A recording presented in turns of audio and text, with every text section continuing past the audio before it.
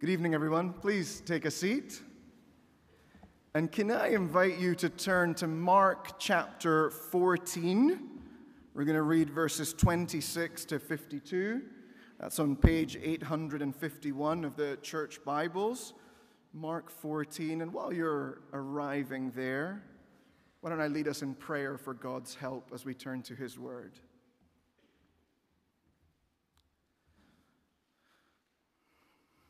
Almighty God, we pray that as we turn to your word and revisit what will be familiar truths to many of us, that you would help us to feed, to understand and appreciate afresh the depths of your love for us, expressed through Jesus our King. And in his name we pray. Amen. So let's read Mark 14, and beginning at verse 26. And when they had sung a hymn, they went out to the Mount of Olives. And Jesus said to them, "You will all fall away, for it is written, I will strike the shepherd, and the sheep will be scattered. But after I am raised up, I will go before you to Galilee."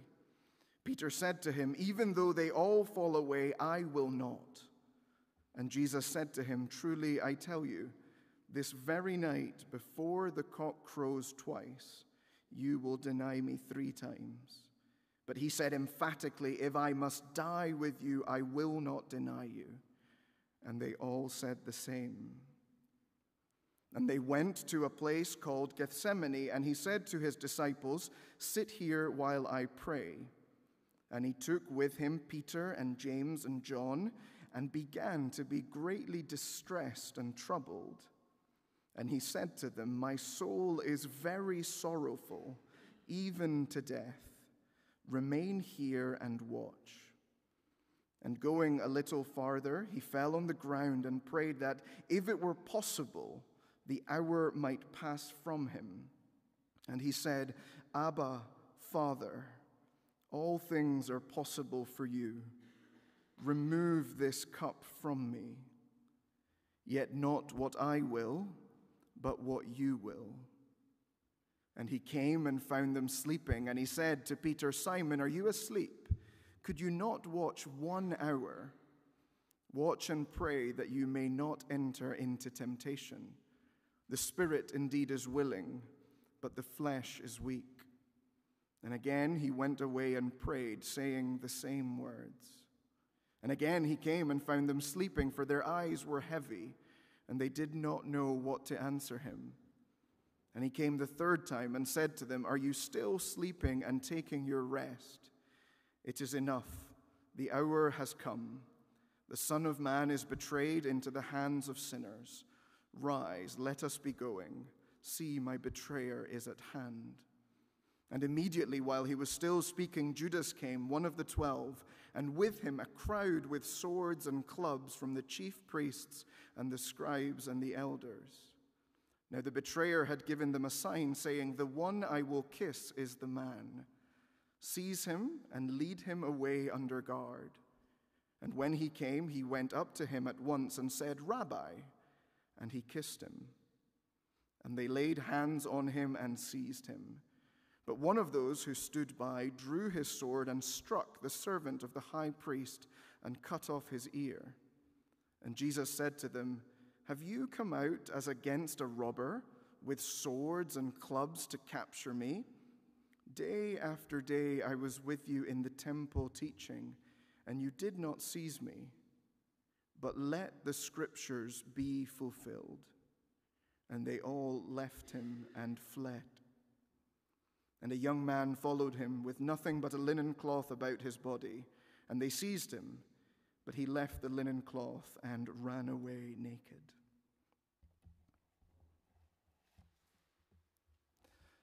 The year is 1999. I'm 7 years old. I'm about to watch the greatest thing I had ever seen up until that point. The venue is Barcelona. The teams playing, Manchester United and Bayern Munich. The game clock was past the regulation 90 minutes, and the fourth official intimated 3 minutes of additional time. Manchester United were losing 1-0 and a mere 180 seconds away from losing the Champions League final. Sir Alex Ferguson, the man at the helm, manager of the Manchester club, staring down the barrel of European final defeat, embraces crisis mode and makes a series of decisions that have become the stuff of legend. Spoiler, Man United won, and my glory-hunting 7-year-old self is still a United fan till this day. But where on earth is this illustration going? Well, simply this, and it is tenuous, so I apologize. Leaders are revealed in a crisis. Whether it's Sir Alex Ferguson in 1999 bringing on Teddy Sheringham and Ole Gunnar Solskjaer, who both scored the winning goals, or whether it's Winston Churchill staring down the Nazi onslaught in the Second World War, or someone like Vladimir Zelensky, the comedian turned wartime president, as a more recent example. Leaders are revealed in a crisis. What about the carpenter turned preacher at the heart of Christianity? What kind of leader is he? Whether you're a Christian or not, you'll know lots of things, I imagine, about Jesus Christ, the figure at the center of the Christian faith. If you're a Christian, you'd describe him as your leader, your king even. But what kind of king is he? Mark wrote his gospel to answer that very question. Leaders are revealed in a crisis, and it is as we come to the end of Mark's gospel, as Jesus faces his death head on, that we come to see the kind of king Jesus is. Tonight we're going to primarily focus our attention on Jesus' astounding prayer in the Garden of Gethsemane, and the passage is probably familiar to many of us. That said, I was encouraged this week to consider how we can deeply feed on familiar truths. Dane Ortland was quoted already earlier. He also said this: the gospel is not only a one-time vaccination that spares us from hell, but food that nourishes us all the way to heaven. My prayer a moment ago and right now is that we will feed on familiar truths tonight. Two particular things we'll see from Jesus' astounding prayer and what they reveal about our King. And firstly, that Jesus knew the cost. Let me set the scene in case we've forgotten that slightly longer reading. It's the night before Jesus' death. He knows he's about to die. He's told the disciples several times, and his death hangs heavy over the group. Jesus heads to a familiar garden, the Garden of Gethsemane, a place that we know from other parts of the Bible is a place he'd been to lots of times before. I imagine that if you were to ask Jesus to name some of his happy places, this would have been among them. This should have been a safe space for Jesus. However, there's something different about this visit. Verse 32, and they went to a place called Gethsemane, and he said to his disciples, "Sit here while I pray." And he took with him Peter and James and John, and began to be greatly distressed and troubled. And he said to them, "My soul is very sorrowful, even to death. Remain here and watch." Throughout Jesus' life, and as we saw last week, Jesus is always completely in control. Nothing seemed to faze him. He slept his way through a life-threatening storm that caused seasoned fishermen to shudder, and when woken, he rebuked the weather.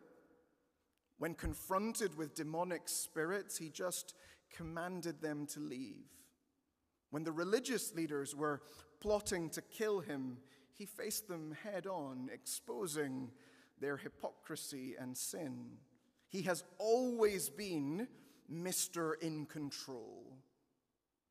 But now, he's in agony and reduced to tears. He's falling on the ground and pleading with the Father in prayer. Verse 35, if it were possible that the hour might pass from him. Why is Jesus so upset? Well, verse 36 gives us the answer. Jesus said, Abba, Father, all things are possible for you. Remove this cup from me. Remove this cup from me. Of course, it's not a literal cup.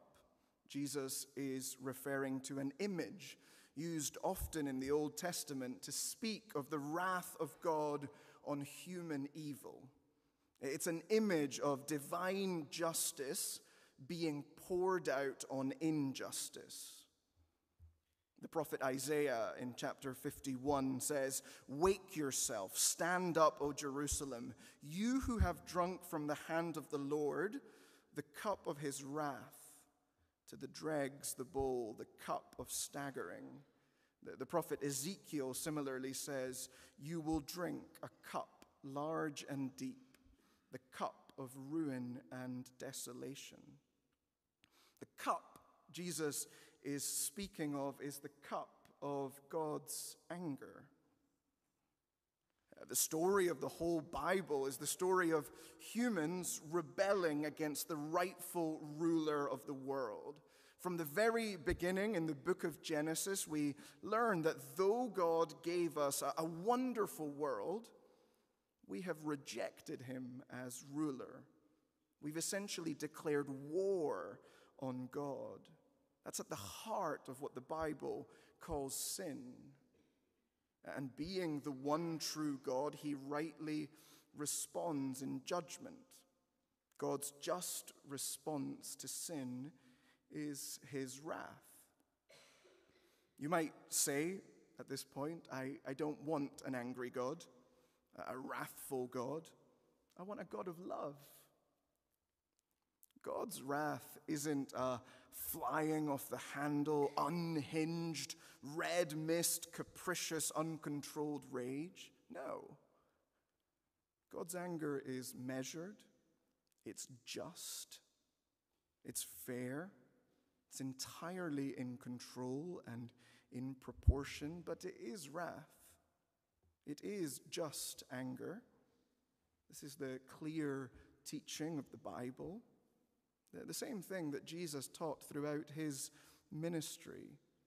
And it's the same wrath that Jesus was facing as he drew even and ever closer to the cross. The prophet Isaiah said, "He was wounded for our transgressions. He was crushed for our iniquities." We often sing the words of the hymn, "I stand amazed in the presence of Jesus the Nazarene," and it helpfully says, "He had no tears for his own griefs, but sweat drops of blood for mine." Jesus had no sins, no griefs of his own to pay for. He was facing the wrath of God because of me and because of you. And so, in verse 35, he prays, if possible, that the hour might pass from him. Is it possible? Of course it wasn't.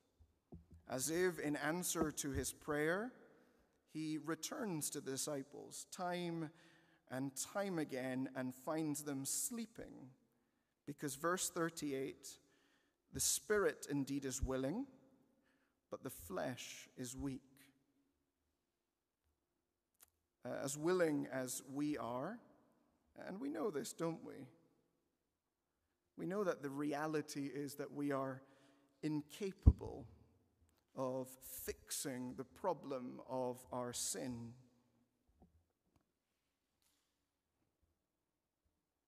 We need somebody else to help us fix the chasm that exists between God and us. We need somebody else to deal with the just wrath of God for our sin.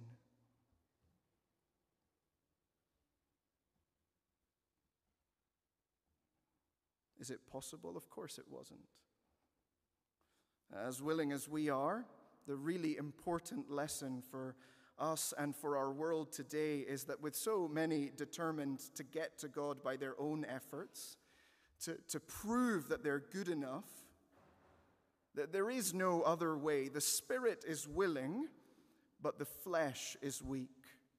We need to recognize our weakness and powerlessness to save ourselves. And we could spend a great deal of time on this, but the danger of doing so is that we swing the camera around to stare at ourselves and miss why Jesus is center stage. As Mark takes us through this crisis moment, he wants us to see what it reveals about Jesus. What are we seeing about him? Well, partly, as Jesus stepped into Gethsemane, he knew the cost. He knew our failure, the sins of the whole world. The cup that he was about to face was pressing upon him with all its devastating weight, and he knew it in its entirety. Jesus knew the cup of God's wrath, and if we need any help believing Jesus' insight into our failure, consider how much he needed to know to say what he said in verse 26. And when they had sung a hymn, they went out to the Mount of Olives, and Jesus said to them, "You will all fall away, for it is written, I will strike the shepherd, and the sheep will be scattered. But after I am raised up, I will go before you to Galilee." That required a lot of foreknowledge, didn't it? It needed a clear vision of the next few hours, a foresight of the armed mob that would descend, a bird's eye view of the disciples scattering, even to see his resurrection and his rendezvous with his disciples in Galilee. But it's even more detailed than that. Verse 29, Peter said to him, "Even though they all fall away, I will not." And Jesus said to him, "Truly I tell you, this very night, before the cock crows twice, you will deny me 3 times. Do you see how thorough Jesus' foreknowledge was? That Peter's denial, his failure, was comprehensively known by Jesus beforehand. His every denial numbered, set against the events of the day, and recorded with a timestamp. Jesus knew the identity of his betrayer, that Judas was about to walk through the gate of the garden. He knew the conversations that would happen throughout his trial, even out in the courtyard. He even knew the sounds that would dominate the backing track of Peter's denials, the crowing of a cockcrow. He knew how far through his conversation Peter would be when it happened. And then the second and the third denials, and then the cockcrow's fateful cry once more. Jesus' foreknowledge is so comprehensive, it comes with surround sound. And so Jesus knew also what you and I would do. He knew what happened last night, what happened this week, that thing for which you feel most shame, the thing you're so glad no one else knows? Jesus knows. Jesus knew. The foreknowledge of Jesus is so comprehensive, it comes with surround sound. There have been no acts of sin committed in the last 2,000 years that have caught Jesus by surprise. When he resolved in eternity past to go to the cross, he knew exactly what you and I would do. Things we don't even know yet, he knew. Even in Gethsemane, as he prayed that prayer, he knew the fullest depths of human sin. When he said, "Remove this cup from me," he knew the cup that he was facing. And we would cower in overwhelming shame if it weren't for the extraordinary way that this prayer ends. It is with that same knowledge that Jesus went on to pray, "Yet not what I will, but what you will." Jesus knew. He knew the cost, but astonishingly, he chose to bear it. Verse 36 again says, "Abba, Father, all things are possible for you. Remove this cup from me, yet not what I will, but what you will." There, on that night, Jesus chose to bear the wrath of God, the wrath that we deserve. In a sense, he made that decision in eternity past. God planned this even before the world began. Jesus didn't change his mind. But there is a sense in which we see in these few verses the resolve of Jesus to face the wrath of God. His active decision to choose the cross. Isn't that what he's choosing as he prays, "Yet not what I will, but what you will"? It's the decision to do the Father's will, and it's a decision he had to keep making time and time again throughout that Thursday night. I'm preaching 3 sermons in Mark 14, and the more time I've spent in it, the more extraordinary this truth about Jesus becomes, his choosing to bear the cost. I've probably read Mark 14 a dozen times in the last month, and every time there's so many layers to spot as you come back to it. Maybe you can help me spot some more. Jesus in the garden at Gethsemane, a garden that Judas knows well. They've been there often in the past. With every extra second that Jesus spends there, he knows that he's giving Judas more time to come and find him. But he returns every time to commit himself to the Father with the very same prayer. Verse 39, "And again he went away and prayed, saying the same words, 'Not my will, but what you will.'" With every new chance to escape, Jesus stays. He stays there and resolves to bear the cost. The moment finally comes as Judas is outside the garden. You can picture him as he's about to go through. Jesus has still got time to escape through the other end of the garden, making a quick getaway.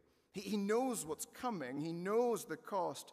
But instead of escaping, he says, verse 42, "Rise, let us be going. See, my betrayer is at hand." Jesus isn't making a run for it. Rather, he's rising to the occasion. The moment has come, time to step up. This whole band comes running in, surrounds Jesus, armed with swords and clubs. Tell me, what would you do if you were Jesus in that moment? As Judas comes in all his hideous, treacherous insincerity, wouldn't you strike him down? Cast him away. Save yourself from the wrath of God that is about to come the other side of Judas's betrayal.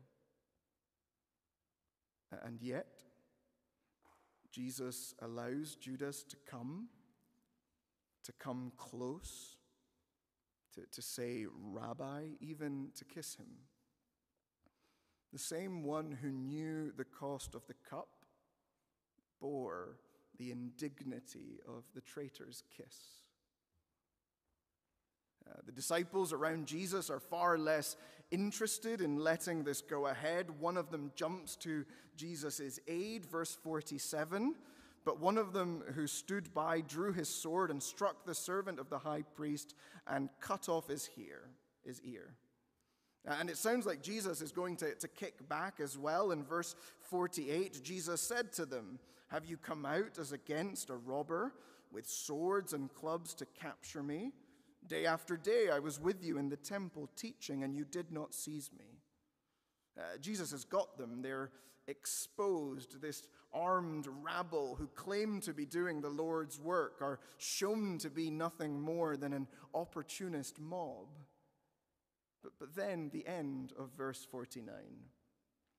But let the scriptures be fulfilled. Jesus is saying this is going to happen. Although we could fight our way out, let the scriptures be fulfilled. Jesus will go to his death. That's too much for the disciples. We read the chilling words of verse 50. And they all left him and fled. Isn't that such a devastating verse to read? The next two verses show that they'd rather run away naked than continue to hang around with this man with a death wish. And so, Jesus goes to his death, betrayed and alone, for the very people that abandoned him. For me, for you. Even though he knew the cost, Jesus chose to bear it. Leaders are revealed in a crisis, and in Mark 14 we have the greatest crisis ever faced. But we see the greatest leader who ever lived. Jesus, the King, who knew the cost and who chose to bear it. It's staggering, isn't it? Jesus, the King of perfect obedience. Our news feeds are saturated with our leaders' failures. Isn't it interesting and such a comfort that Jesus has always perfectly obeyed God the Father? He'll never be a tabloid scandal. There will never be a sordid headline. The King who always does what is right, who always does what God says. The King who prayed even when it cost him the most. Not what I will, but what you will. A King of perfect obedience and perfect courage. Here the Son of God stepped in front of the barrel of God's wrath with ample opportunity to turn back. And in every case, he would have been within his right to do so. Yet with each opportunity, it was as if he expressed that prayer once again. Not what I will, but what you will. What courage to make that choice again and again and again. Jesus, the King of perfect obedience and perfect courage and perfect love. Such love that he faced God's wrath for us, for a rebellious world. To love us so much that he's willing to accept the punishment for crimes that we have committed against him. Imagine this horrible war in Ukraine ends and Putin is tried for war crimes. Imagine then Zelensky stepping in the dock and accepting the punishment for him. It just wouldn't happen, would it? Romans chapter 5, verse 7 tells us something similar. Very rarely will anyone die for a righteous person, though for a good person someone might possibly dare to die. But God demonstrates his own love for us in this: while we were still sinners, Christ died for us. That anyone would do something so extraordinary and selfless, that anyone would show such compassion for someone who doesn't deserve it, to show such love to the very people who had done him so much harm. And yet that is what happened at the cross. It's the decision Jesus made at Gethsemane. We are those who declared war on God. We've rebelled against him. We deserve his judgment. And Jesus, knowing everything you and I have ever done, everything we will ever do, climbed into the dock for us. He knew how little we deserved it, how hard we would find to believe it, and yet wrote his compassion into the pages of history so that even we can't deny it. A permanent declaration of his love for sinners like you and me. And it's a declaration that will occupy our praises for all eternity. If you're anything like me, the temptation can be, with familiar Easter passages like this one, to kind of skim through them. Yep, pretty familiar, basic stuff, know it already. Might I encourage and challenge you and myself to feed on this precious news this week. Leaders are revealed in a crisis, and oh, what a leader this crisis reveals. Let's step into the garden with the gospel writers and behold our King in 4K resolution. Let's listen carefully to the soundtrack of Gethsemane. Not the snoring of the disciples, but the astonishing prayer of the King. Abba, Father, all things are possible for you. Remove this cup from me, yet not what I will, but what you will. The King knew the cost and chose to bear it. His death is a sacrifice so we might never experience the agony he went through on the cross. And so a big question for us is, will we respond like the woman of the opening verses of Mark 14, with extravagant devotion and love? And why not let such love as expressed here in the garden dominate our soundtracks this week, in our service, in the way we treat other Christians who are also the recipients of God's grace in Christ, in our prayer lives that admit and recognize that the spirit is willing, but the flesh is weak, in awe-struck thanks and praise for Jesus, who willingly went to the cross for us. Let's pray.